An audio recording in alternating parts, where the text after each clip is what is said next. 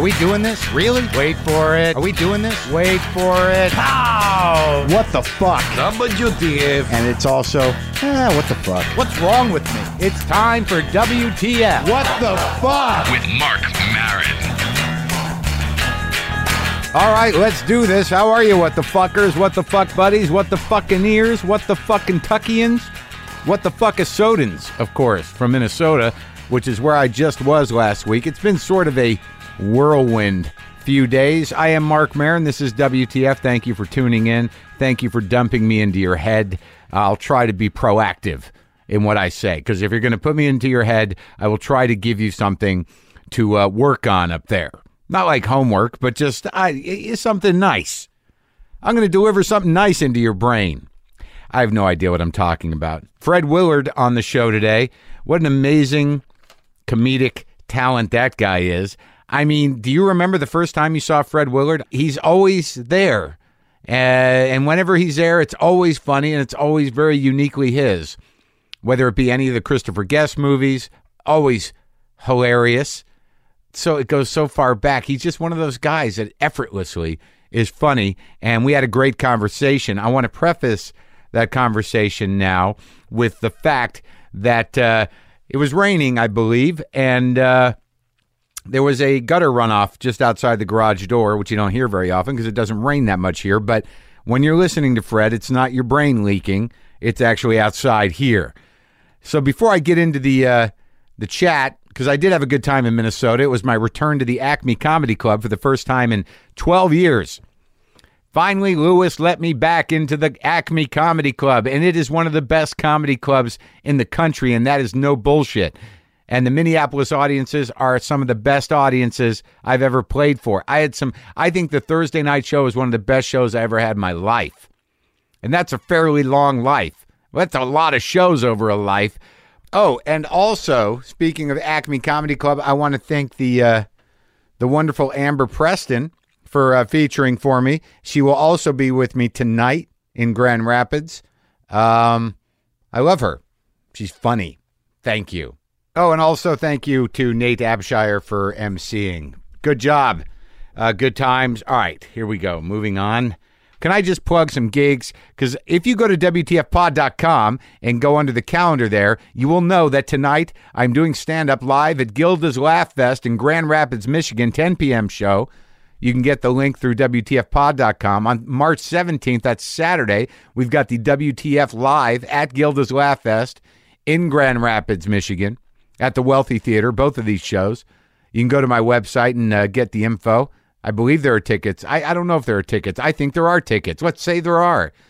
Next week, March 23rd and 24th, Bloomington, Indiana, at the Comedy Addict. March 27th, live WTF here in Los Angeles at the Tripany House, previously the Steve Allen Theater. March 29th, I will be at the Ice House in Pasadena for you LA folks.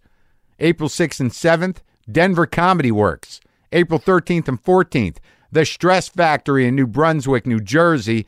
And April 19 through 21, I will be at Helium Comedy Club in Portland, Oregon. Again, Portland, Oregon. Again, go to WTFpod.com and get links to all that. Look under the calendar section. Hey, let's not get too crazy. Let's not get too lost. One of our sponsors today is Comedy Central. Catch up with all your favorite Comedy Central shows by subscribing to the Comedy Central YouTube channel at youtube.com/Comedy Central for that. For the Comedy Central stuff. Let's get to it. Minnesota, great.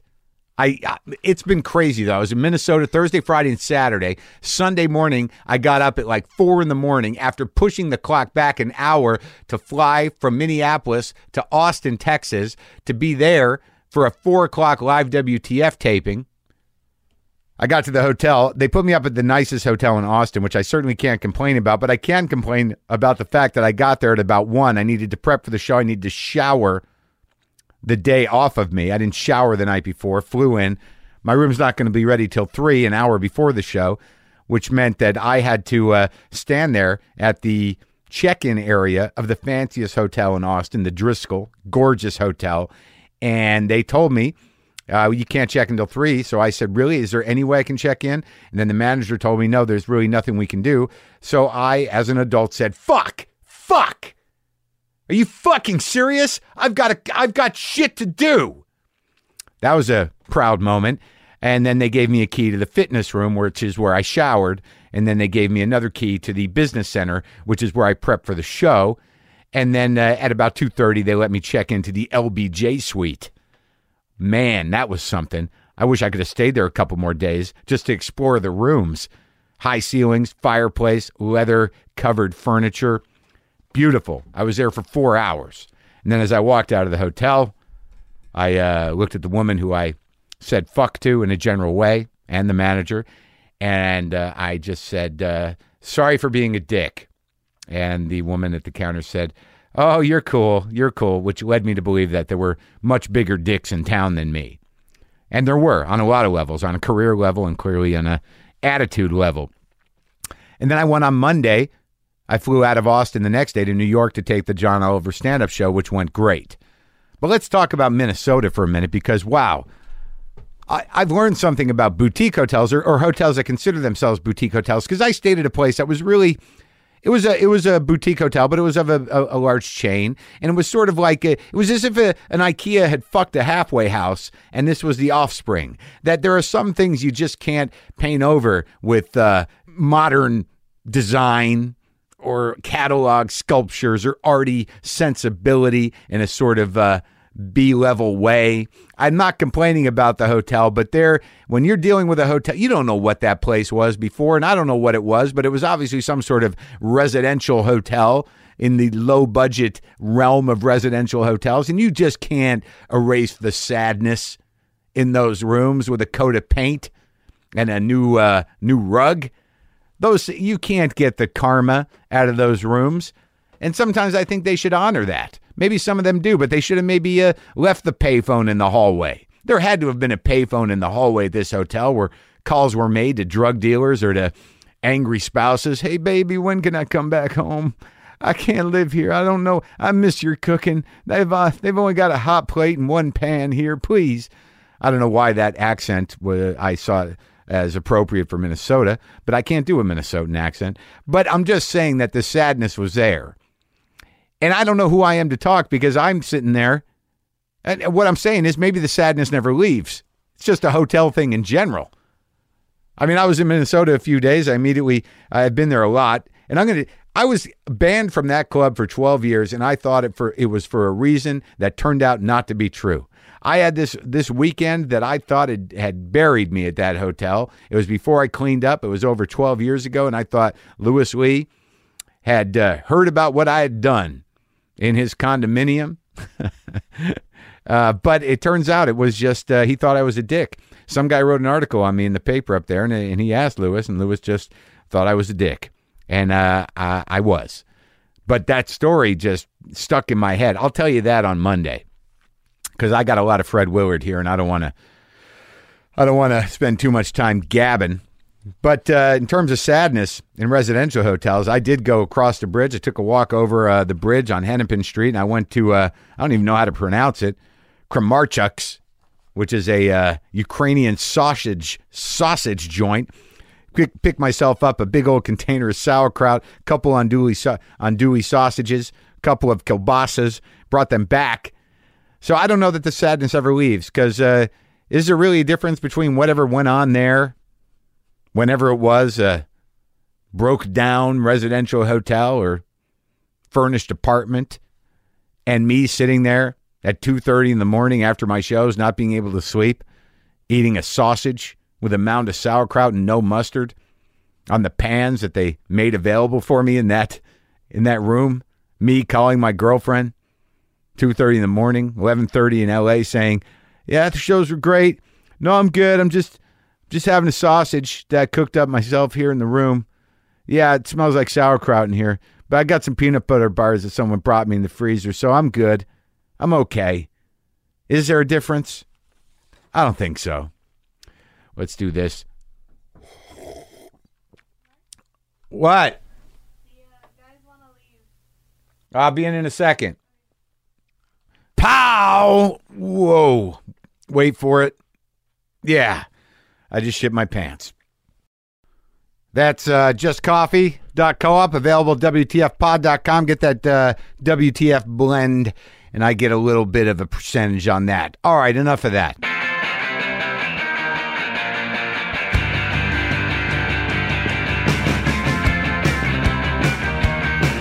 Have you done many podcasts, Fred? I have done a few, yeah. It's always a little strange. You never know, are you being heard, or when you're being heard, or what? It's going into space.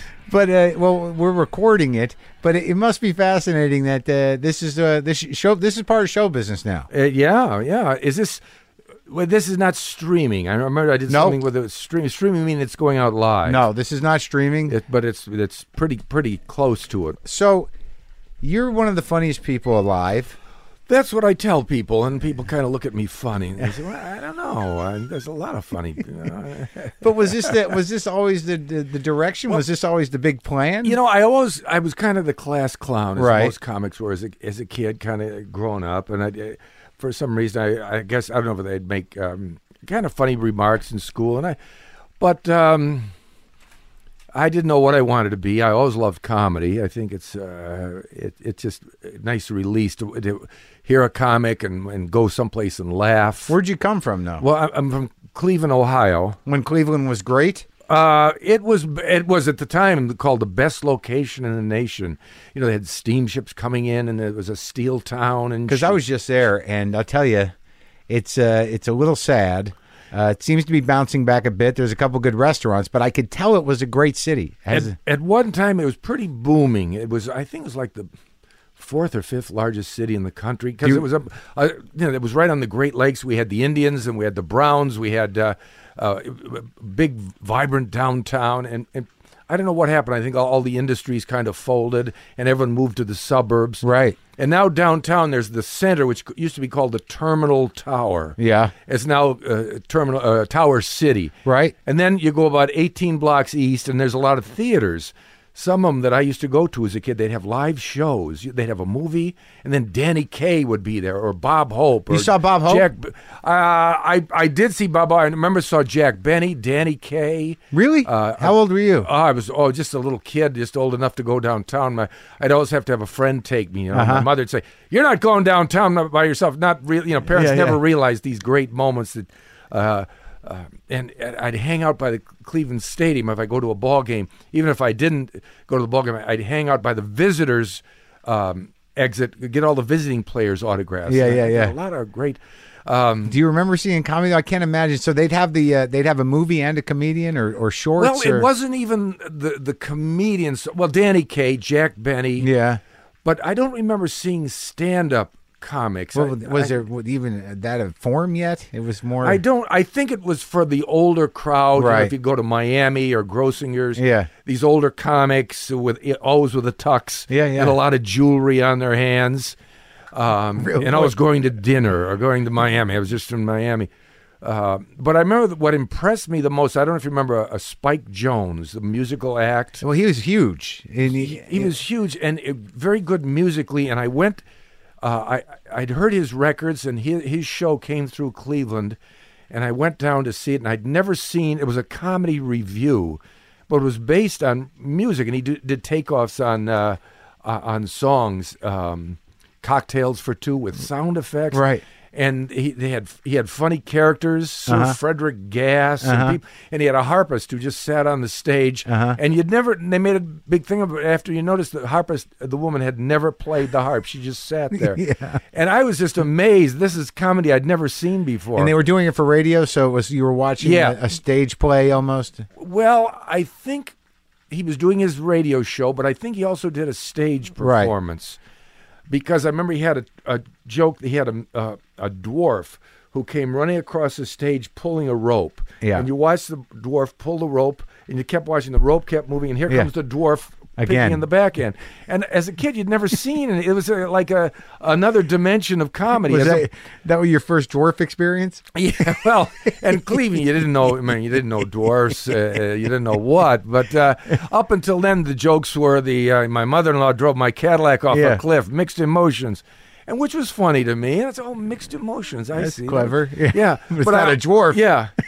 But I always liked comedy. It's kind of a release. I guess I was always kind of a worried kid, and I still worry a lot about things. So, So it gave you some relief. relief. And my parents were not very. It wasn't not a laugh-filled household. No. But I had aunts and uncles who were funny. Thank God. Oh, they'd come over, and my mother was very, calm down. I don't. My father, and what did you mean? I heard from school today that you had and There's a lot of panic around. yeah. But I had these wonderful aunts and uncles that would come over. My one uncle would pretend to steal silverware. And, it was just, so I've always laughed at that. Yeah. What kind of racket was your father in? I'm not sure. He worked for something called Morris Plan Bank. It was something about automobile financing. But he passed away when I was fairly young, which is it's always very emotional. I was like 11 or 12 years old, and he died. And that was, it's really Tough age. It's like a big dose of reality Sure. because you don't know. No one's going to die. Yeah. Great grandma died. She was almost. She was really old. She was 75. Right. Nowadays, 75 doesn't seem that old. Right. Well, he was a kid. Yeah. So That was a big void. Yeah. Yeah. So then I wanted even more laughs. Anything that would be funny. Right. So when you left Cleveland, I mean, you grew up there, and then what was the next step for you? Next step, let's see. I went off to, I was sent away. My mother remarried to the wicked stepfather, and they decided they'd send me away to a prep school, a military school. And I went away to a little one, my last 2 years in high school, which turned out to be a lot of fun. It was in Kentucky. It's no longer there. Yeah. But in the winter, the selling point is they moved the whole school down to Venice, Florida. Oh, okay. For 3 months. Yeah. And that was so great to be in Florida. And then, so then I decided to go. I said, this is kind of fun.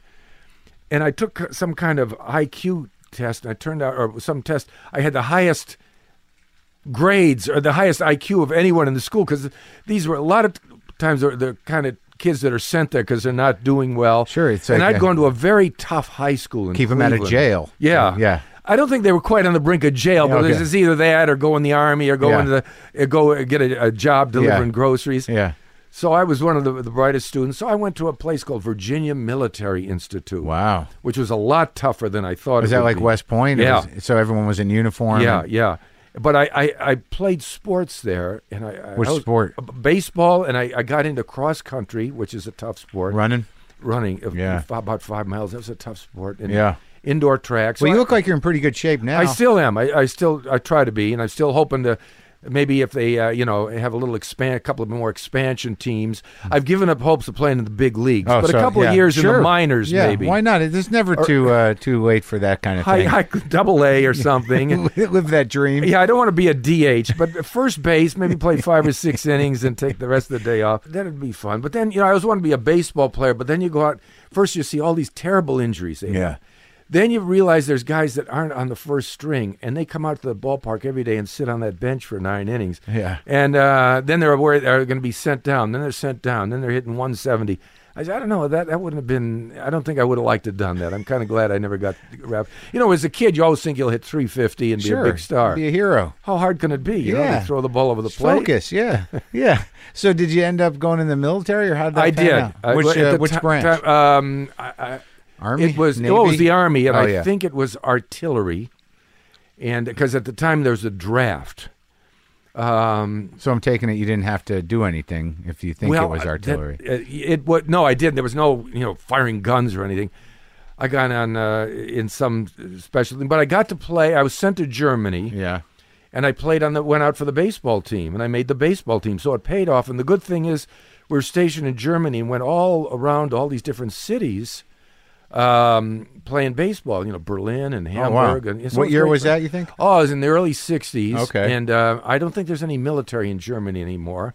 I'm sure the Germans hated us. Well, they all used to be. It seemed like a lot of people spent time there. Elvis was there. I mean, Germany was a big base for us, right? Yeah, we occupied Germany. And, so it was a little pre-Vietnam. You didn't end up going anywhere? Or no, I didn't go. And then I came back, and I said, now what'll I do? Yeah. I think I'll be an actor. That can't be too hard, because you see them in the That movies. was- I can act, and I went to an acting school. You did? I did an acting school, but you go around in New York at the time, everyone had scene study. We're going to do scene study Sure. and mime. And I said, well, do you ever put on a show and invite agents? Oh, no, we just study. Yeah. So I finally found a place called Showcase Theater. And I said, what do you do? He said, well, every 10 weeks, Yeah. they were very theatrical. Yeah. And we put on a show. The show was in their apartment. It was in there. They had a stage in their living salon. room. Yeah. Yeah. It was like a salon. Yeah. And we invite, professional people. So I said, this is for me. So I got in there, and I did. And I find you can't really teach acting. Well, the best tool is to just get up and do scenes, and you can kind of tell if you're doing good or not. But Sure. Our acting teacher would drive me nuts. He was you'd get up, you'd memorize a scene, and you'd get up on stage, and you'd get one line out, and he'd stop you. Oh, God. All right, now I want some business. Do some, and I want to say, Jesus, let me just go through the scene once. And Some business. Start twitching. business. Move What are you along. doing? What is your intent here? Yeah. But I met another guy who had a good sense of humor. And we started joking around, and we saw an ad in the trade paper. The trades in the New York off-Broadway show is in development, Like backstage or something like that? Yeah. The casting office says, please do not come in person, do not send pictures, do not phone. Why are they even having a thing? What are you supposed to do? Yeah, there was an ad. We're doing a show, comedy actors wanted. So we went in. It was on 45th Street, a rehearsal hall no longer there. And the guy said, do you have your own material? We said, no. He said, well, come back with a sketch. So every week we'd write a sketch and come back, and they never put on the show, but finally we had so many sketches, the guy said, let's put on a show with just you guys. So we did a show. Who was the other guy? His name was Vic Greco. Still in the game? I don't think so, and I don't. He's in New Jersey or New York. Huh. And but a very funny man, and he made me laugh, and he was. They said he was like Ned Sparks, if you remember that, a guy with a cigar. He was always very sour face. Uh-huh. And it made me laugh. And eventually we got an agent, and we, just developed from there. Did you do the show? The show, they never did it. We did our own show. Yeah. And then we started working the coffee houses in the village, Together. which was the big thing. Yeah, we'd get up and we just do sketches, which was, I guess it was unusual. We never talked to the audience. So like the Bottom Line and what else was down the village? The Village Gate or anything like that? Oh, the Village Gate. We played the Gaslight.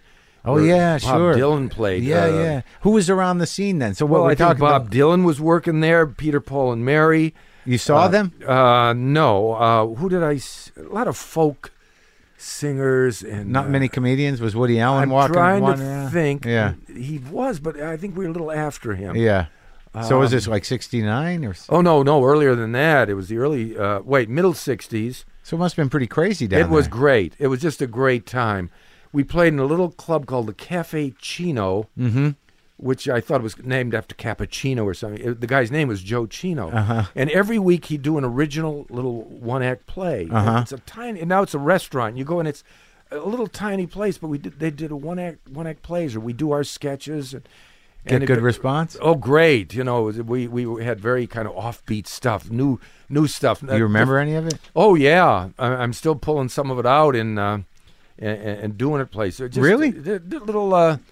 Well, we had one that's easy to describe. I would come out and say to the audience, or I'd just say, I've put my wristwatch on my ankle, and I'm going to wait to have someone come by and get him to ask me what time it is. Yeah. So I'll pull up my pant leg and then say, oh, look, it's 4:30. And here comes the guy now. And the guy came by, he's waiting for a bus. I'd say, gee, it's a nice time of day. It's getting darker. Yeah. I said, I'm waiting for this bus. Is it late? Yeah, I don't know. I said, what time's the bus supposed to come? Supposed to be here at 5. And finally I said, look, do you have any idea what time it is now? And he pulled up his pant leg, and his watch was, it's 4:15, and that was the blackout. Yeah. And we did some stuff in clubs. I remember one club we auditioned, and afterwards he said to our manager, it's obscure humor. They're doing obscure humor. Because also at the time, there were popular. It was after Martin and Lewis. So there were a lot of acts where the guy played a trumpet, and then the other guy did the comedy. Hey, hold on there. What are you doing? So you got a wacky guy and a straight guy. So I think one of our problems was neither one of us was the wacky guy. They're just little sketches. Right. It wasn't a team dynamic. It was just vignettes. In one sketch, I'd be the dumb guy, and then another sketch. Sure. And then so it was hard to sell that act as a nightclub act in some way. It was, and we would go into a club and bomb and go to the next club and just be great. We went into the old Hungry Eye in San Francisco. And So you really toured with this. So you yeah, guys, yeah. Okay. And at the time, there were only about 6 comedy clubs. There was the Hungry Eye in San Francisco, the Gate of Horn in Chicago. All these places are gone now. The Bitter End in New York, which is still There, kind of. and there are 5 or 6 others, and we'd make that tour. And the two of you. And Yeah. you did what? You had what? You had like about an hour or what? Yeah. And they'd We have didn't an improvise at all. We'd open for some acts. Other times, other acts would open for us. Huh? And you don't remember who was around or any of those opening acts or? Miriam Makeba, does that mean? Yeah, sure. She was, Very pretty, kind of African. Yeah, she's a folk singer, right? Yeah, I think yeah. she passed away. Yeah. And one day, this is not a censored show, I just want to No, tell you you can- we were in Washington, D.C. in a club. We were rehearsing, and we Yeah. were very ambitious. We go into a club, and we opened one night. Yeah. And the next day, we're in the club coming up with new material, and a guy came in and he was watching us. He kept watching us, and he said, "I loved your show last night." I said, "Oh yeah, it was pretty funny." He said, "I love that Miriam Makeba." I said, "Oh yeah, she was good." He said, "I'd really like to fuck her." We said, "Oh yeah, well she was very good." I mean, we thought he was there to watch our show. So anyway, Like you were going to say, like, okay, let me go get her. yeah, we'll put in a word for you. But we'd go in a club that the Smothers Brothers had played in, and I'd seen their act, and they were so good with music, and I Yeah. felt, geez, all we did is these sketches. But people still will come up to me and remember. We had a sketch where 2 mathematicians were having coffee and talking about Bernoulli's theory of physics and Yeah. talking about the big convention of mathematicians. And last year it was wonderful because Professor So-and-so requested once, twice, 3 times a lady. That was one. But then it turns out we're time to pay the check. Let's split the check. Yeah. And it was $24.50, and we couldn't figure out what half of $24.50 was. Yeah. So we left a tip. We'll leave 10%, and we walked out, and the waitress comes out and says, "Professors, oh dear, they left me $100." You know, it was Yeah, dumb guys. and I'd forgotten that, but someone reminded me of it. And you know, I'm still part of a sketch troupe. My wife and I run it. We do it. We just did a show last night at the Second City Theater in Hollywood.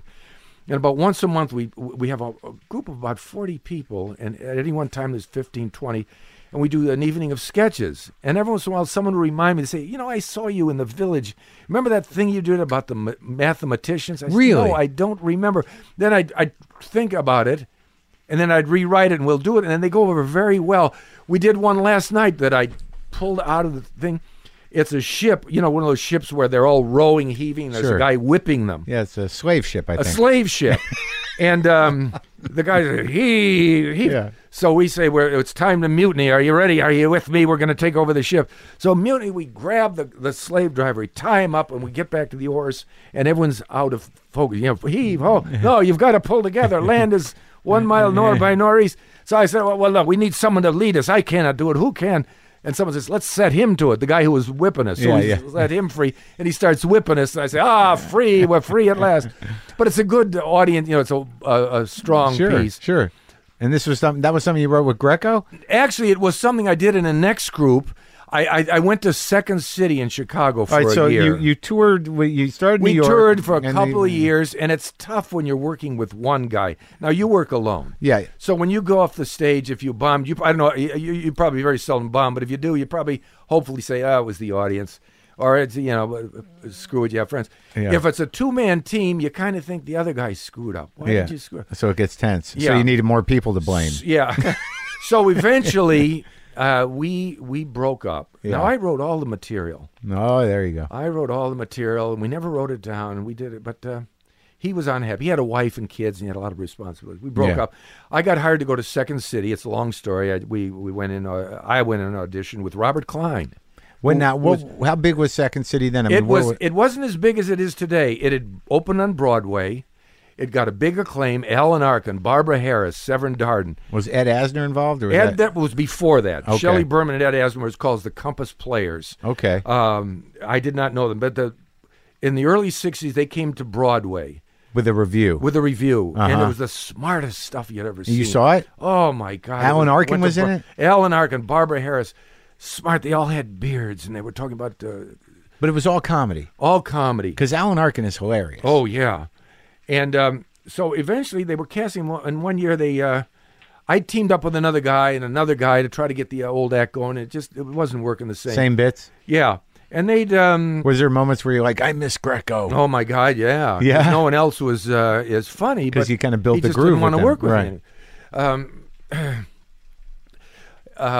So I went down to audition for Second City. They'd seen us when we'd been in Chicago. Yeah. So they went, and I told my agent, I can't do that stuff. It's very bright.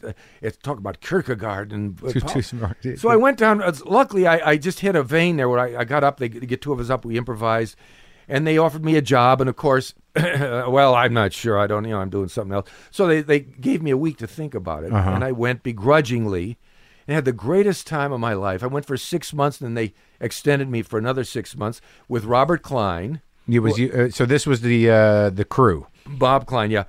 David Steinberg. Wow, from Canada. Yeah, who's still he's a director now. Yeah, and Bob Klein's still doing comedy. You talk to Robert Klein still? Not as much as I like to. He lives in New York. I'm a big fan. I love him. Who else was in that crew? No one you would know of. Sandra Karen, who's living in England. Judy Grobart, wonderful. She was like an Elaine May, very goofy, funny. And she married a guy named Bob Dishy, a former Second City guy. Then I went back to New York. What year was that now? Where were we at? This was 70? 70. Okay, so Klein had not done stand-up yet. No, and I influenced him. He would, in the dressing room, he would do these funny bits. He'd always do it, Get to Be Christmas, and he'd lean up against the wall and say, what is Christmas to me? I got no mother, I got no father. Do James Dean. Yeah. And he'd make me laugh, and every night I'd come in and, Bob, Christmas, are you looking forward to Christmas? It's like a kid. You're setting him up, yeah. Christmas, what is Christmas to me? And then he'd expand it. So one day I said, Bob, he was Bob then. Yeah. I guess there was another Bob Klein. Oh. And so he had to change his name eventually to Robert, and he told a very funny story. He was an struggling actor's story. Got a call, Bob, you've got to come in. I've been looking for you. Where are you? Yeah. Where have you been? So he said, oh, okay. So he went in the agent's office. She looked at me. She says, oh, no, I meant Bob Klein. The other. The other Bob Klein. And I would say, Bob, you must do this on stage, because I couldn't do stand-up. I'm very easy in sketch.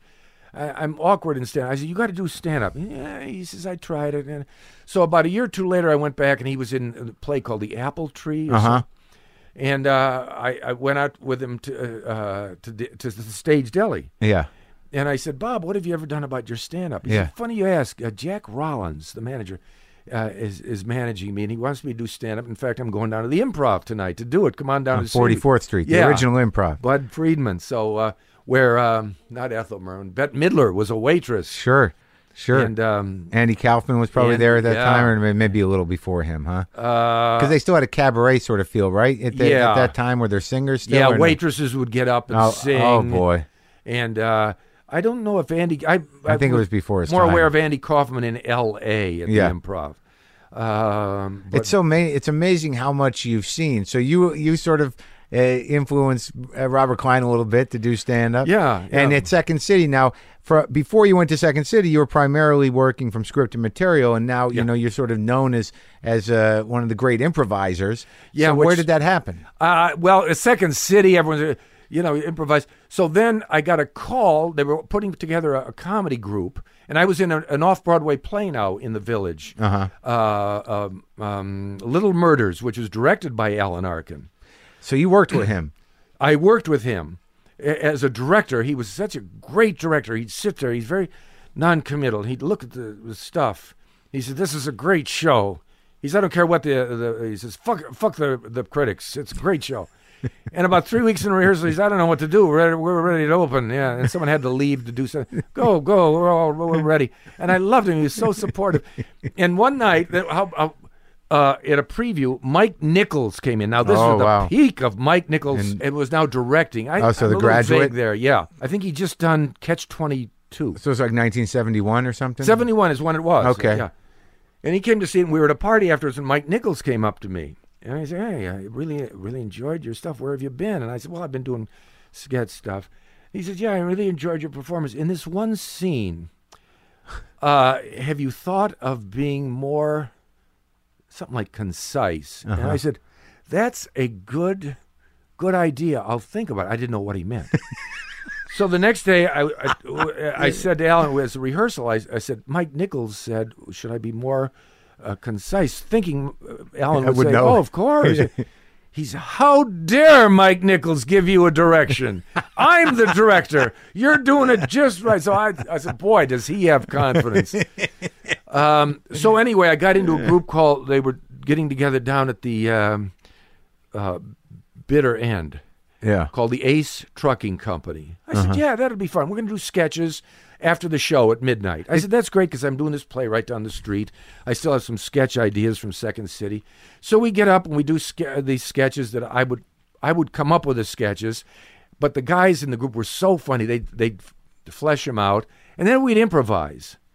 And I guess that's how but then we started getting jobs. And the guy who, I'm failing with names here, Dave Fry. Remember Dave Fry? I don't know if he did. He was right, the Nixon. Oh, yeah. He was famous for the Nixon. Right. His manager came to see us. Yeah. And we were thrilled. And he took us over, managed us, got us on the Sullivan Show. We didn't even have a name. And we How many were there of you? There were 4 guys and a girl. Isn't that amazing that happened on late night television? Yeah. Because you would never see that now. That Ed Sullivan would say, now here's a group of kids. Yeah. They're doing a little thing and whatever. There were no, but we started, then there were a whole bunch of improv sketch groups. I know. With funny names. Oh, my God. New York Stickball Company, Outer Space Baseball. I had no idea. Yeah. And we did it. We did very well. We did Sullivan. We got on the Tom Jones Show, and this went on for several. We would do a show. It'd be like 40 minutes of set material. Then we'd open up for improvs. We'd ask for. We found the best thing. What are your pet peeves? Yeah. And people, my pet peeves are the so and so. We do a little improv about it, and it was a fail-safe thing because if the improv wasn't going well, one of the guys put on a little tiara, and he had a wand, and he walked out. He said, I'm the bad improv fairy, and I claim this improv is over. And I get a huge laugh. And then we close with a set piece. And the next thing I know, I was being asked, I did a lot of things, and I got a call from Christopher Guest once to come down. And my manager, you've got to go down right away. I said, well, I'm doing something. Well, he wants to put you in a movie. I said, well, what's the hurry? Well, no, he wants to see you today. So I knew Christopher Guest. I knew who he was. I'd been in Spinal Tap with Christopher Guest. Right. But what happened to Fernwood Tonight in that period? That was late 70s, so that must have come later. Yeah, Fernwood Tonight. I mean, like, because that... Martin Mull. That's right. I skipped about 6 years there. Yeah, but that's like... the prison years. Which because that sort of set a new standard for television comedy. Yeah. It was... Because I have vague memories of that because I was about 13 or 14. And it was on late, right? Wasn't it? Yes, it was. It was syndicated. So it was on 11 o'clock here, 7 o'clock somewhere else. And I was still a kid. But I just remembered that there was this buzz around something different. That something different was happening. And it was... what was the premise of it?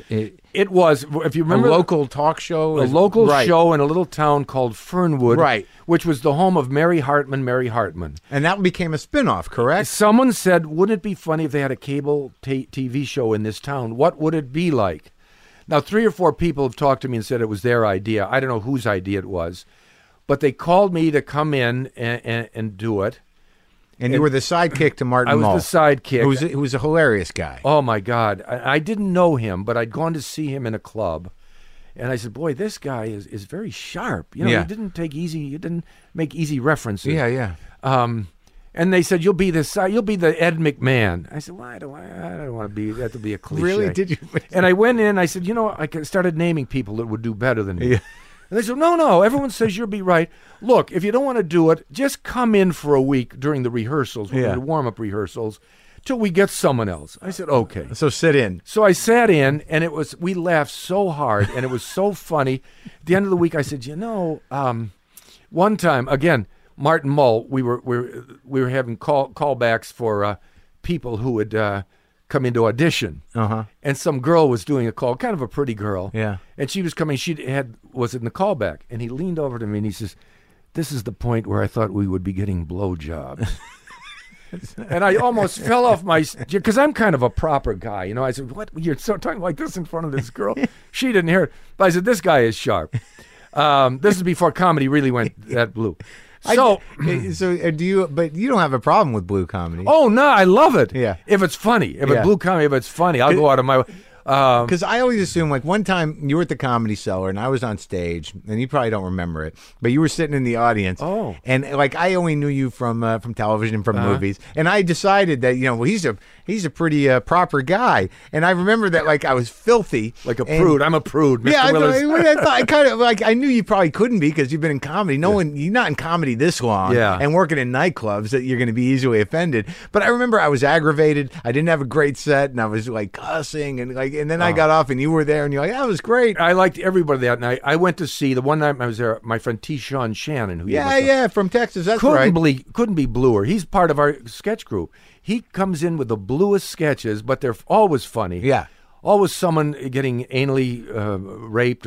But we went to see him, and it's the Happening Club there, and so I remember. Yeah, that was that everyone night. was good that Yeah, night, but.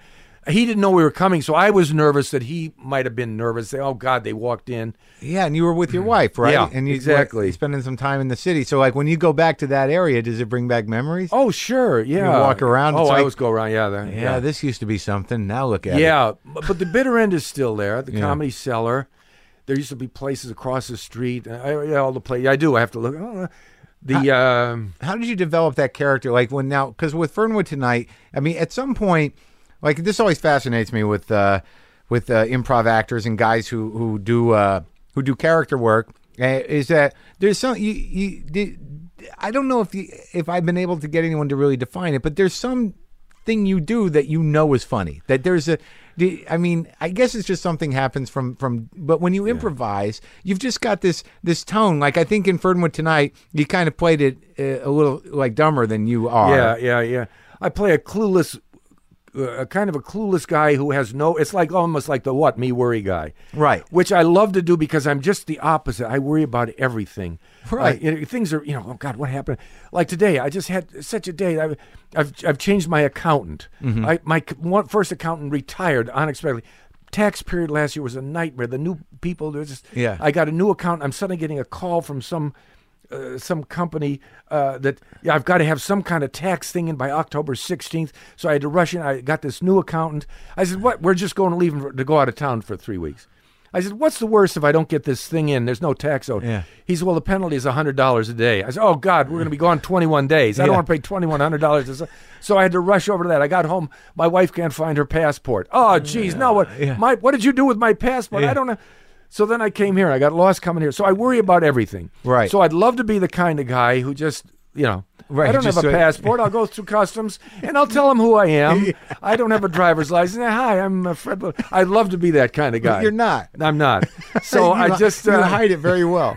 I would never have assumed that about you, that you're just toiling in panic all the time. I'm constantly expected to be T-boned. I was coming over. It was quite a rainy day. And, constantly expecting a truck to come out and get T-boned. Yeah, I worry about that, but I worry about that when I walk into my house. For some reason, I have this concern that I'm going to walk into my house, I'm going to open the door, and someone's just going to push me or just run into. But it's crazy. Do you ever have that panic where you're sleeping and you're going to get hit in the head? Sleeping? Yeah, there's a new one for you. No. Where I'm just laying in bed and someone's going to come and hit me in the head. Now you put that in my mind. No.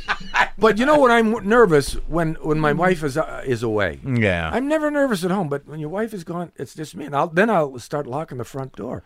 And one night... Isn't that weird that she's the one that's making you feel safe? I get that too. As long as there's two of us in the house, we're going to be okay. Well, I'll be brave around her.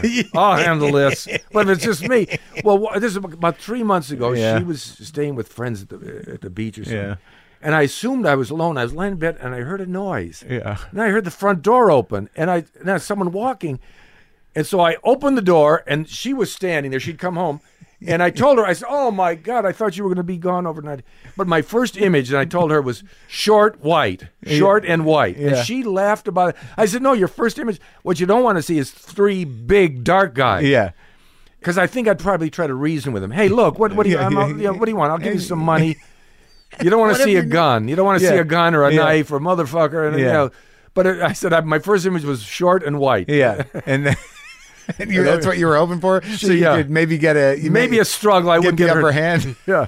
So, But she still says, I still laugh about you, short and white. no guns in the house. No guns. No guns. No, I got a knife, or what am I going to do? Or a bat? What are you going to do? You And I don't think I'd use it on some. I think I'd reason with him. Look, I could never be a cop, I don't think. I watch these cop shows. Yeah. And the poor guys, they're always finding someone with a little marijuana. And the poor guy's saying, oh, man. I think I'd say, oh, go ahead. Yeah. When they beg the cop, no, please, man. I say, oh, go ahead. Go ahead. I think what I'd arrest are the guys that don't signal. Give them a ticket to the guys that don't. I hate that when they don't signal a turn and you're sitting behind them and then they put on the turn. That I might give them a ticket. But the poor guy with a little marijuana. Is marijuana legal? Or it seems to be legal. It's not legal. You can buy some down the street. You need some? No, thanks. But that was never your bag. But they're always arresting someone for marijuana. I don't know. I don't know if it happens as much as it used to, not with these dispensaries evereverer. But back in the 60s, it wasn't your thing either, hanging around? I never really did. No, I never. Yeah. I took I took Not a marijuana drinker? once. Yeah. I didn't like to inhaling because I'm not a smoker. I'll smoke an occasional cigar. But inhaling marijuana, it hurt my lungs. Yeah. I took Coke once. Yeah. Doc Severinson, we were doing the Tonight Show. He came home and he gave us everyone a little bit of Coke in the hallway. And I sniffed it up my nose, and everything swelled up, and it felt like I get a lot of respiratory problems. I said, no, I don't need this. You didn't get the good part. I did not like it. That's so funny. So back in the day, in the 70s, everyone was hopped up, huh? Everyone was hopped up but me. No. Yeah. How many situations were you in where everybody was just... And a lot of times I didn't know it. I thought everyone was having a good time and having fun. I was having a good time. I'll have a drink or two. I like a drink and occasional cigar. And now what concerns me, because we're flying. Yeah. Where are you going? We're actually going... I'm doing a job in London, which should be very exciting. It's with the people who did Whose Line Is It Anyway? Uh-huh. What it is, they're going to have a celebrity. I'm going to be the host interviewing the celebrity. And there's going to be 4 or 5 improvisers. And, my first day I went to high school and I forgot, my pants fell down. I'd say, hey, guys, let's reenact that scene where Tom Hanks walked into high school. He didn't have a belt on. I get it. So it's then they'd act it out. Mm-hmm. It's like what they call ASCAT over at the UCB, is where they have somebody do a short monologue and then the improvisers sort of take off from there. It's like that, yes. Interesting. And I hope they don't hear about that, because then they'll get... I'm so surprised they asked me. And I said, gee, this is great. I did a show like it a couple of years ago in New York. Yeah. And the improvisers, you have such respect for the guys. I mean, they just get up and improvise. Some of them very quick. Oh, my God. So anyway, we're going over to do... I'll be there two weeks, but my wife, we're going to go to Berlin for a few days beforehand, because we were there 2 years ago, and we're only there a couple of days and really loved it. It's a very unique city. Uh-huh. It's almost all demolished. I'm a big fan of World War II. I love all the history of World War II. Yeah. And there's a few buildings left, and the Brandenburg Gate is there. And now you can go to both sides without any problem. Yeah. And all they talk about now is where the wall used to be, the wall. Yeah. And I think that's... So no one asks, well, where was Hitler? They don't want to talk about Hitler. They'll talk about the wall. Oh, so look at that. The wall coming down erased Hitler. But I've got to go by, and I didn't get the chance to see where his bunker used to be. They built apartments over it. Really? That's got to be a weird place to live. It must be. If you believe in that kind of stuff. I have a feeling that people who live there know, and it's kind of weird. It would have been better if it was like a Jewish retirement hospital. Something that would be significance. Look, there's some history to this. What? I'll give you a good price. What could possibly be? No, the bunker was right. If that's where he ended, then this is where we start. That's right. Yeah. That's where they want. So, all right. So, Fernwood Tonight was really because I remember that there was. It just felt like that at that time, things were changing in comedy. There was a little more freedom. It was a little weirder, and there seemed to be a new crew in town, and because SNL started, not right long about after that time. Yes, and it just seemed like the whole thing was busting open in the mid to late 70s for and you were part of that crew. That's right. And then along came Monty Python. We were in London. We got to go to London to do the Tom Jones show. And one night we're all sitting around at a dinner party. What was he like? Tom Jones couldn't have been greater. I loved his voice. I love his music. He loves these old 50s songs. Yeah. He picks these old songs.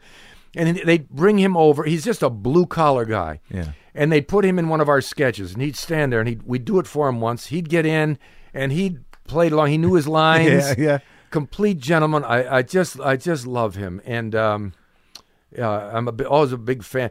We were on the show once. Little Richard was on the show, and there we were, 5 Americans sitting in this rehearsal room. There's Little Richard, and we were all trying to be cool.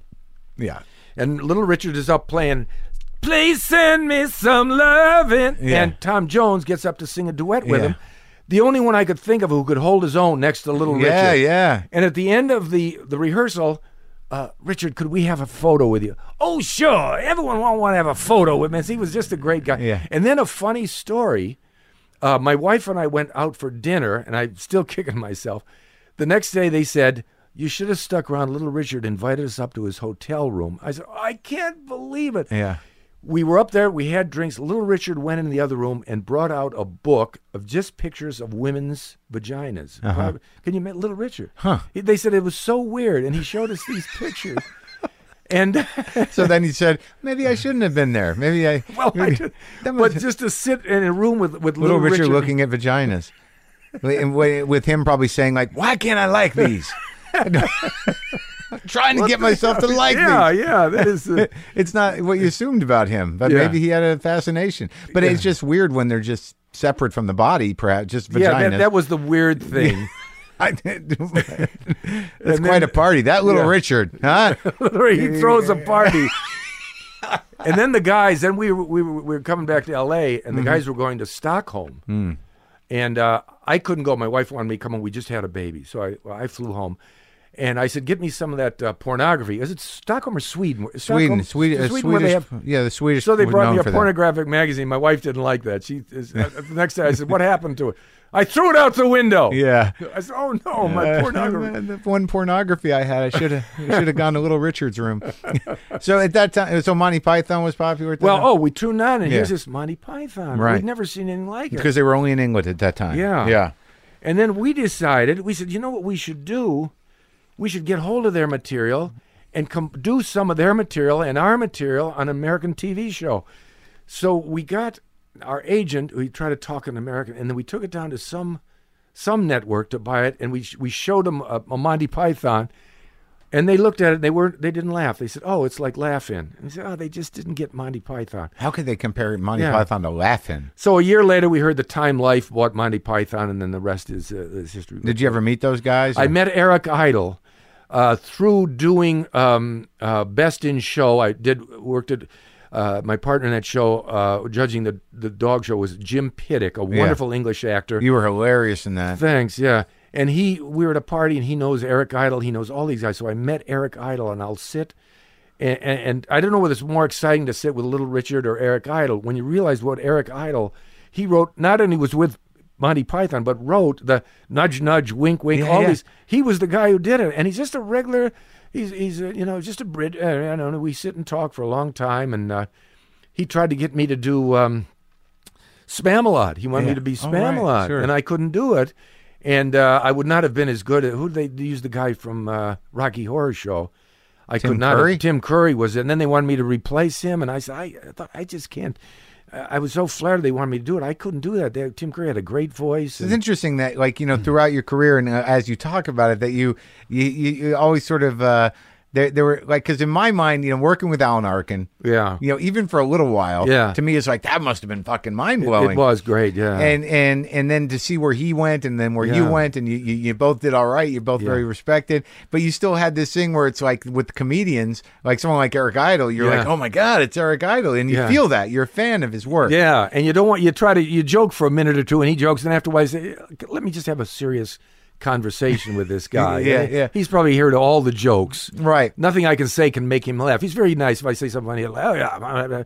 But then I get off on another subject. We talk about people in England and, Now, was the Real People thing, because I definitely have conscious memories from that. Real People was interesting. I got a call one day from George Schlatter, who had done, speaking of Laugh-In. and everything else. George Schlatter. Yeah. What? Yeah. I'm doing the show called Real People. I saw you on Fernwood Tonight, and you talk to crazies like they're normal, and that's what I want to do. And I said, well, okay.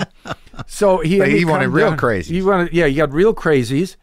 And I've always wanted to talk, if you find someone on the street who's nuts, I try to make a real conversation to see what they're. I always have a feeling they have something in their mind that they're trying to express. I've found out that most of them don't.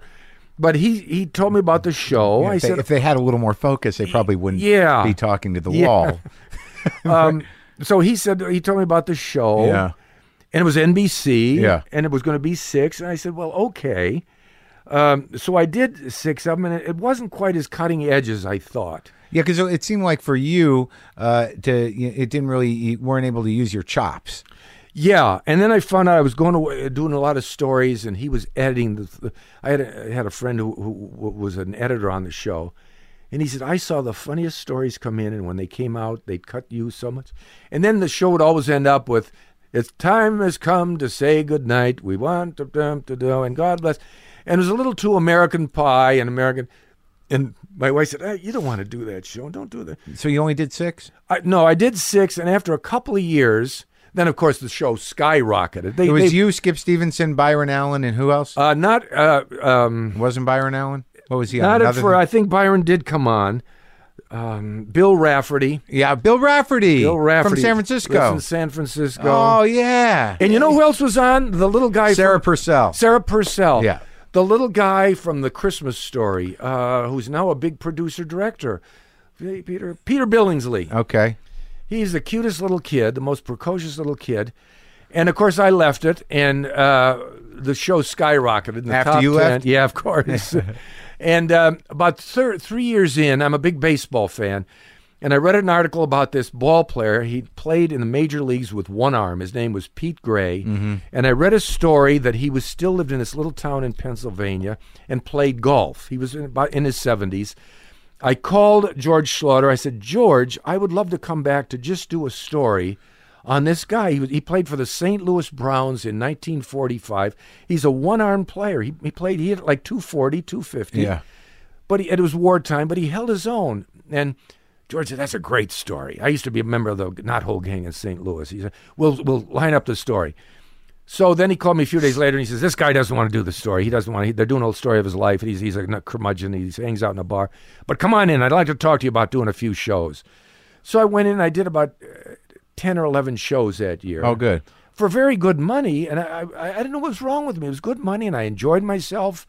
And then the next year, I said, I'm going to do it the whole year. Really make good money. By good money, it was like, at the time, like $14,000 a week, which is probably like $40,000 a week now. Good money to me. And I said, Leah, let me do it. I'll do it every year. I'll do the whole show. Suddenly, when I wanted to do it, then he told my agent, he says, I want to sign a 3-year contract. So I said to my agent, well, let's just do 1 year at a time. Look, I've been doing. My agent came back. She says, no, George wants 3 years. I said, well, I don't know. What should I do? Should I go back? She said, no, he's withdrawn the offer. That was like it? That. Yeah. I think he wanted to teach me a lesson because I wanted to do a year, and then he got some other guy. Then he fired Bill Rafferty. He fired everyone on the show at one time. I was not aware of this, except Sarah Purcell. Right. And NBC, she wanted more money, and NBC said you have to pay her more money because she was really great, very pretty. And George says, if you want her, you pay her the extra money. Now I'm assuming you don't have a relationship with him anymore. I actually do. Sarah Purcell and her husband invited me and my wife, George and his wife, down to their club in Santa Monica. I said, what am I going to talk to about George with George Schlatter? Did you ever ask him whether or not he screwed you to teach you a lesson? I think he knows, but to me, we went down and George had a drink or two. Fred, you're my favorite comic. This is my favorite guy. And I think he sincerely means it. He didn't.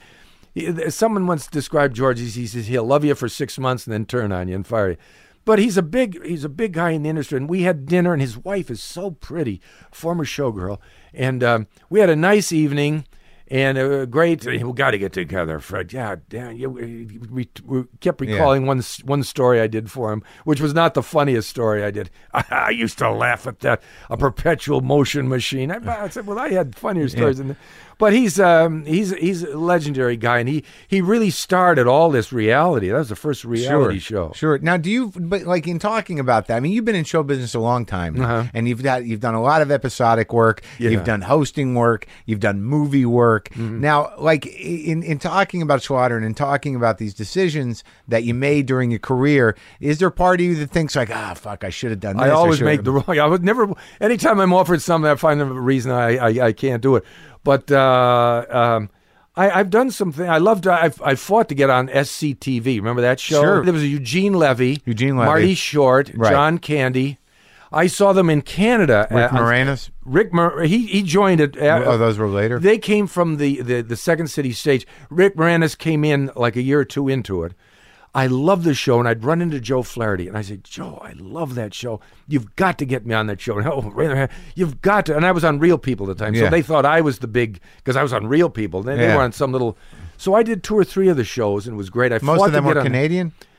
No? I think they're all Canadian. Catherine O'Hara, Eugene, Marty Short. So funny. Yeah. And I just did Martin Short. He just did a new special up in Toronto, and he had me do a part, and I went up to do that. So that's how you got in with them, because you got in with that. How much did you do on Second City?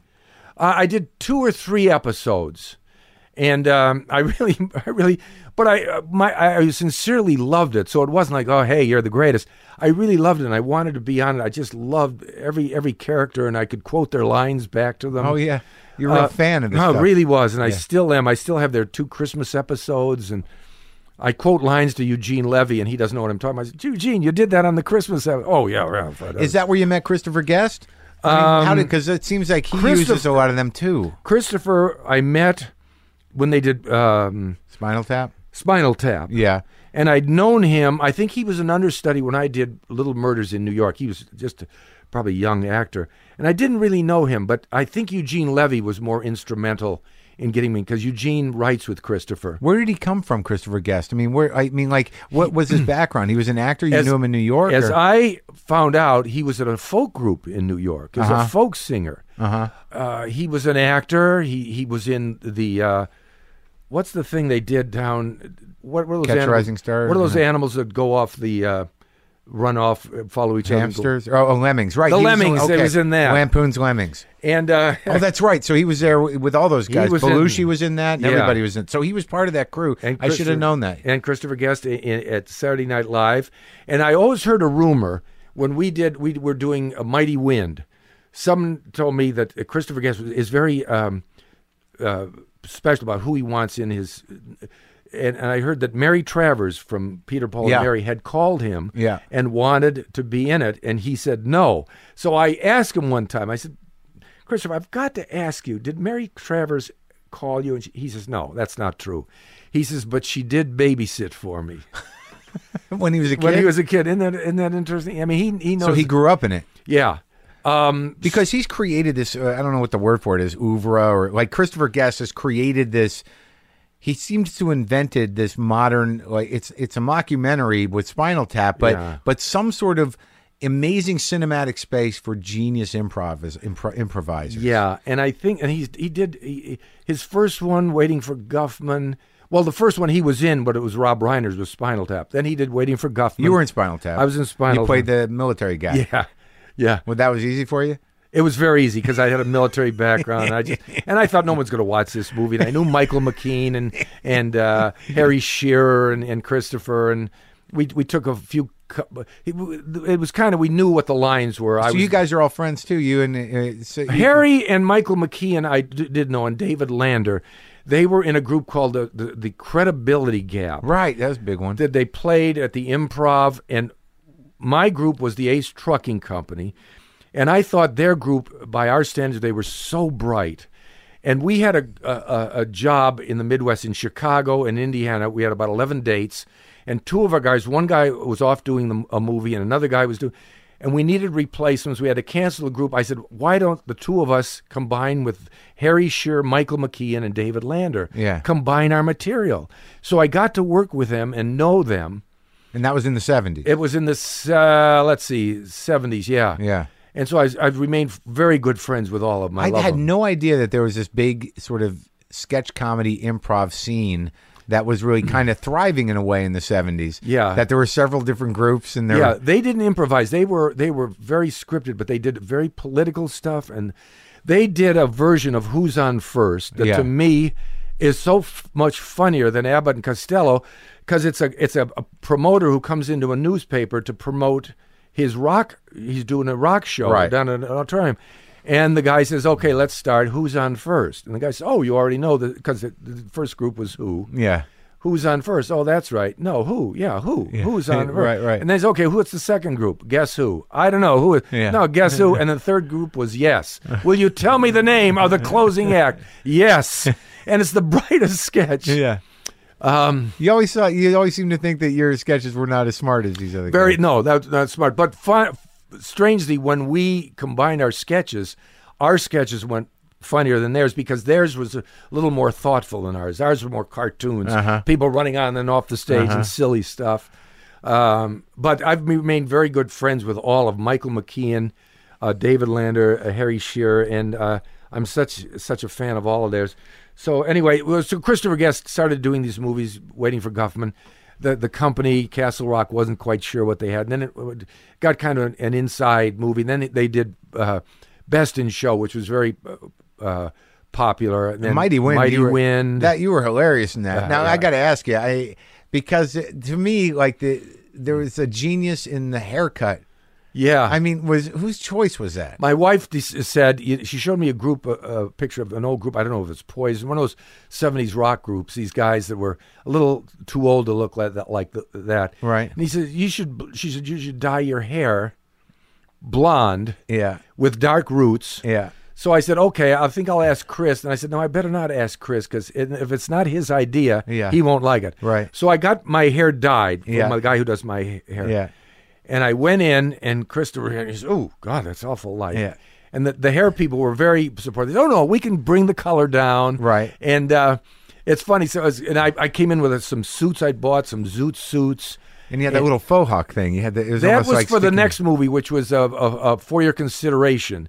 At that time, and in Mighty Wind, I said, I'd like to wear a little earring. Oh, yeah. Okay. A little earring. I remember. And he said, no earring. So the next movie, the final movie, was For Your Consideration. He said, I think I'd like to dye your hair blonde, give you a faux hawk.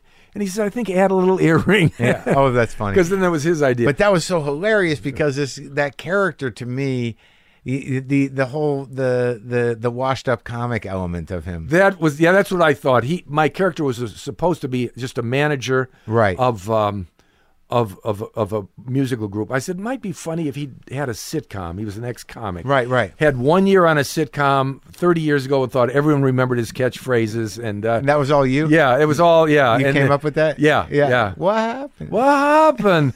like no one remembered it. But there was that time in that period with everyone, all those catchphrases on those shows. It was so genius. Yeah. What happened? And actually, weird confidence of repeating it. No one had any idea. And I think I started by saying, let's get it out of the way. What happened? Like everyone, and everyone knew. So Guest creates an environment to where you can do that, or yes, no? Very much so. And he's very, he tells you exactly what you have to get out, what information. Yeah. He gives you your character. And then I added a little to it with a background, and then the first scene, he sets the camera, and this is the interview, and it went for 20 minutes, and he just walked through the room. He says, "Well, that's half our movie right there," but he won't say it's funny. Was that funny? Yeah. Then he'll cut it down to maybe a minute, but he'll get what he wants. And Bob Balaban's amazing. Bob is so wonderful. What a comedic wizard he is too, right? Well, he is the perfection. He fits everything of improv. He doesn't try to top you. He doesn't try to stay. He just becomes the character. And if he gets a laugh, if not, he just becomes that character. And that's the perfect example of improv. Is that the trick to it when you're doing because I know that a lot of people.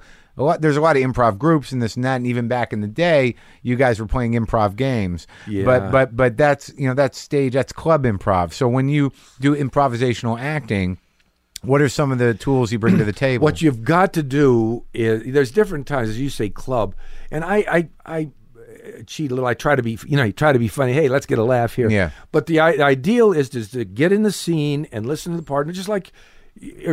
And I often tell people in improv, if you don't think you can improvise, if you're starting out, get into a scene and don't try to be funny. Just talk to the person. You're going to the grocery store. Oh, I need milk. Get me. Then if something funny happens, oh, by the way, last time you brought milk, it was sour.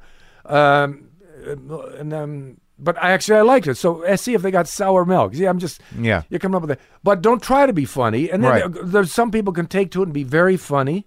Some people are just funny being serious. So there's all different ways. I don't know if you really can teach improv. Because you're the kind of guy, like, you've probably worked with a lot of cats in your life where with improv actors, there's almost a different set of personalities for each one. Like there's the brash guy who's but there's always the guy that underplays it. Yeah, and sort of kind of is a little stilted and comes with his own timing. Like the stuff in Best of Show, when you're sitting there, I was just talking about this with my friend, that the whole, like, you seem to build a pretty solid sense of past for these guys. Like, you could just read into that guy that, he was sort of a TV hack. You know what I mean? But everyone's familiar with that guy. Yeah. And you have a very sort of familiar, kind of uniquely American disposition. Yeah. That when you see the darker elements of this guy's character, and he doesn't even know it's coming out. Yeah. He's just trying to make conversation in an awkward situation. It's fucking hilarious. Yeah. But do you make certain choices about their life? You just have a couple of things to hang it on? Yeah, and I think if someone asked me about them, a lot of actors, you say they'll write a whole biography. Right. I never did that, but if someone asked me about my character, what did he do 3 years ago, I could tell you. Yeah. Was he married? Yeah, he was married once, and then he got a divorce. It kind of fits into the background.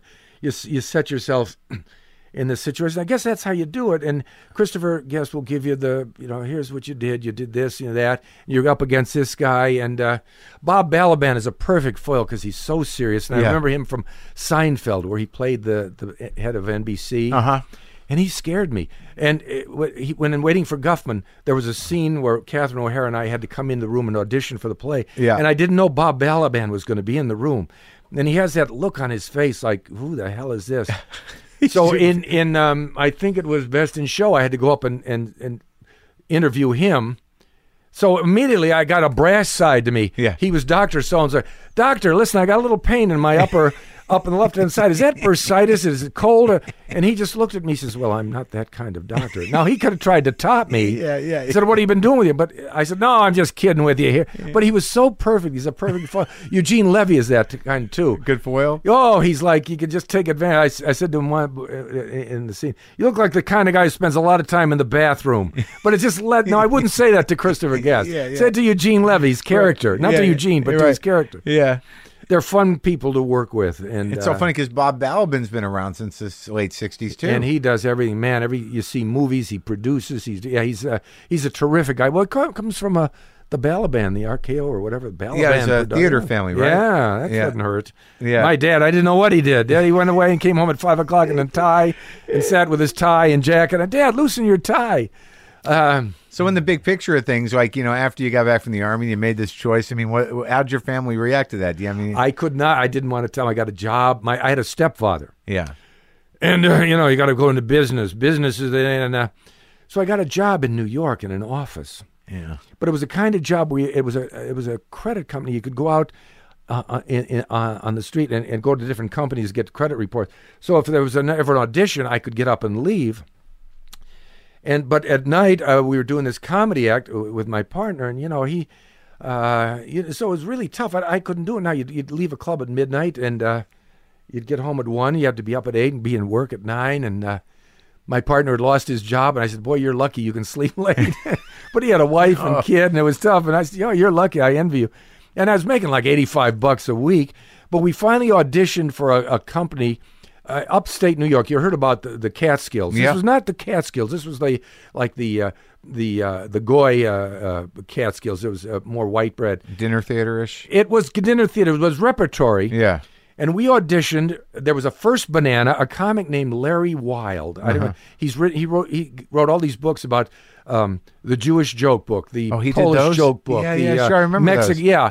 Very, very funny man. Not that funny on stage. He was like Alan King, kind of that corny humor. But in person, he was the funniest guy. And he was the first banana, and they needed a second banana, so they hired my partner and I as second banana. Well, the good thing, we gave my partner a job. I got to quit my office job. I had to go home and tell my parents, I'm going to be in show business. And my stepfather, being very supportive, he says, there's a lot more unemployed actors than there are credit reporters. I know that. Did you never get along with that guy? No. I look back, he had a tough... your stepfather, your mother marries another guy. I didn't, and he didn't care for anything I did. And anyway, it's a long story, but he died, and I look back and I said, maybe he was not that bad. He had a tough. It was just a matter of their approval of it. Yeah, your mom was okay. She lived to be a good ripe age. 93. She was she was able to see some of your success. She saw some of my stuff, and she was amazed. She'd come out and see the house we live in, which is not that great. It's a nice house, but she had to take pictures and show her friends, and she was great. She didn't quite get. I mean, she had a pretty good sense of humor. Yeah, she did, from Cleveland. You have a good sense of humor in Cleveland, even though she was the least funny of all. Her brothers and sisters. Well, Jonathan Winters comes from Cleveland. Dayton, just a little west. Yeah, there's that Ohio. Bob Hope. Yeah. Jack Riley. A lot of guys I've met out here. There's a Cleveland. Drew Carey, I think, is from Cleveland. Yeah, Cleveland rocks. Have you spent time with Jonathan Winters? A little bit. He's a little tough to be with. Yeah, a little. Yeah, how's this? About this hat? And if you're with him long enough, he'll come down and just you can get a conversation. Yeah. I spent an hour talking to him. For a half hour, he's characters, right? Sure. Yeah. But there's as he gets older, I think that he's right in there. But he's got a hell of a memory. I think so. He is in his 80s. He can do his first radio bits. Do you remember ever hearing him on the radio? Because I think some of his first bits were on the radio in Cleveland. The first I saw him, I was in a room, and there was a Colgate Comedy Hour or something.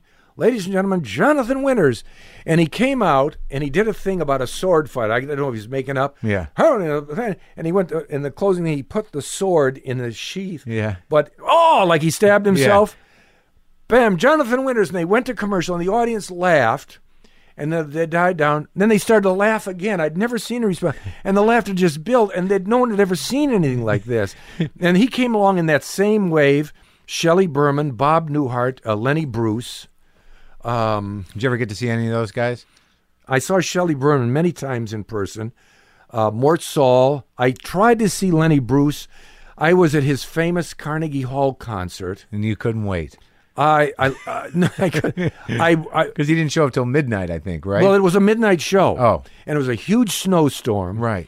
And he came out, and you could hardly. I was like, hey, wouldn't it be wild if they didn't know we were in here? Mm-hmm. But then people from the balcony started to yell, "We can't hear you! Yeah, where are you? I mean, well, screw you! You should have got better seats." Yeah. So he was on a good long time, but it was very hard to hear him. Then I came out to L.A., and he was appearing in the Hollywood Canteen, which is a little place is no longer there. And they reviewed his show, and I said, I'll go down to see him. It was a small place. There he came in late, walked in with a raincoat, walked up on stage, talked about 10 minutes. He was mad about something. He said, well, I got to split. And I went, whoa, wait a minute. So we did another 10 minutes and split. So I never got to really see his act, but I got a bunch of CDs that I've... That's interesting. So you saw him, and you couldn't hear him at the peak of his career, and then you saw him, and he was too fucked up to deal at the end of his career. But there's a book of about 6 of his CDs, and he did some great... Oh, yeah. Half of it was just genius. The other half was just blah, blah, blah. Yeah.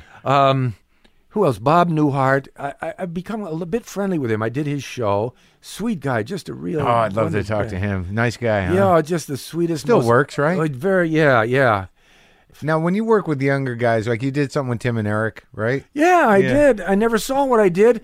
And I'd never heard of their show. And young people would come up to me and say, man, you were on Tim and Eric. Yeah. I said, yes, I was. Oh, great. So I called my agent. I said, if Tim and Eric ever call, tell them I'll be on their show because young people like it. And I did a second. I did not understand what I was doing. They pieced it together. I was looking through a phone book for restaurants or doing something. And they said, we'll piece it. I said, but what's the point? We'll piece it together. You never saw it? I think I finally saw it. I remember something I was feeding people out of a pig trough. Uh-huh. So you just went along with it. I went along with it, and I said, is this right? Is this what you want? But they're very popular. I haven't really got into that. But comedy has changed a lot. It became very open with Lenny Bruce and them. You can talk about more. Monty Python came along and opened up sketch material and all comedy material because someone could stand up in the middle of a sketch and say, oh, sorry, I'm in the wrong sketch. Yeah. I'd never seen that. Oh, can you do that? Yeah. Sorry, I'm in the wrong sketch. Saturday Night Live has done that. Yeah. And then comedy got very blue. And now it's got, which I love, blue comedy, if it's funny, Dave Attell, I've got a CD. Yeah. of Dave Attell that I listen to, and I won't let my wife listen to it because it's so graphic. But Yeah. I'll listen to it every once in a while. He's funny. and very dirty, and funny. Oh, but yeah. if it's dirty and funny, and then now comedy seems to be a lot of it. If dumb comedy, there's no joke. Well, that's the joke. There's no joke. And Does then that bother you? I feel so old. I said, I'm not getting this. Yeah. Sometimes on Saturday Night Live, I'll watch a sketch. I say, where's the joke? Yeah. Other times they're so funny. They're so bright. I love Saturday Night Live. Yeah, I never yeah, miss yeah. it. But we TiVo it. And Yeah. I love their cast. They're just great. Fred Armisen. And, Sure, he's good, huh? and I love it when he does. They do a sketch like the old a Halloween party, Vincent Price, and half the crowd doesn't know who the hell he's talking. But Bill Vincent Hader was in Price, that. Bill Hader. Yeah. I met him. I was on the Jimmy Fallon show with Bill Hader. And I met him. I said, Jesus, you're so young. He looks like he's 14 years old, and he plays these great characters. He's a funny guy. Yeah, they're all funny. They're all So, great. how often do you do your improv stuff? or It's your a sketch. group? We Yeah. started doing it at a little theater on Fairfax called Bang. Yeah. And we got this group of people write sketches, and we started doing these shows. We did them for about 6 months, once every month, every 2 months. Then Second City got in touch with us and said, why don't you do it at our theater? It's on Hollywood Boulevard. They have workshops there and a very nice theater. Yeah. Since about It's fun. 70. You guys, every month you do a couple new sketches or what? Good new sketches. It's just great. And Yeah. so they come in with the new sketches, and we got some great people. And it started out, I would write most of the sketches. And now I'll do maybe one sketch because everyone else is so funny. I'll you'll act their another one? sketch. Yeah, I'll yeah. do in a couple of, Well, it's great talking to you, Fred. Thank you thank you. And thanks for coming on. And It's a pleasure. They said, my wife said, boy, I'm glad you're doing Marc's show. It's very hip. Everyone on the internet, everyone's wife talking said about I said, well, this is great. I know Marc. And for some reason, I thought I'd done your show, but I might have done it by phone a year or so ago. Did you do some phoners? I think we did maybe something for Air America. I don't know. Yeah, that might have been it. Yeah, Just yeah. talking for a minute or two. But What's your latest project, Fred? Well, right now I'm in. Thank you so much. And now let's go to. We have Tom Cruise. that was Fred Willard. Fred Willard was And that Fred? and you're still sitting there going, "Did I do it? Was I on? Well, it's certainly great. I'm a big fan, and it was. Thank you it was so a much. Pleasure.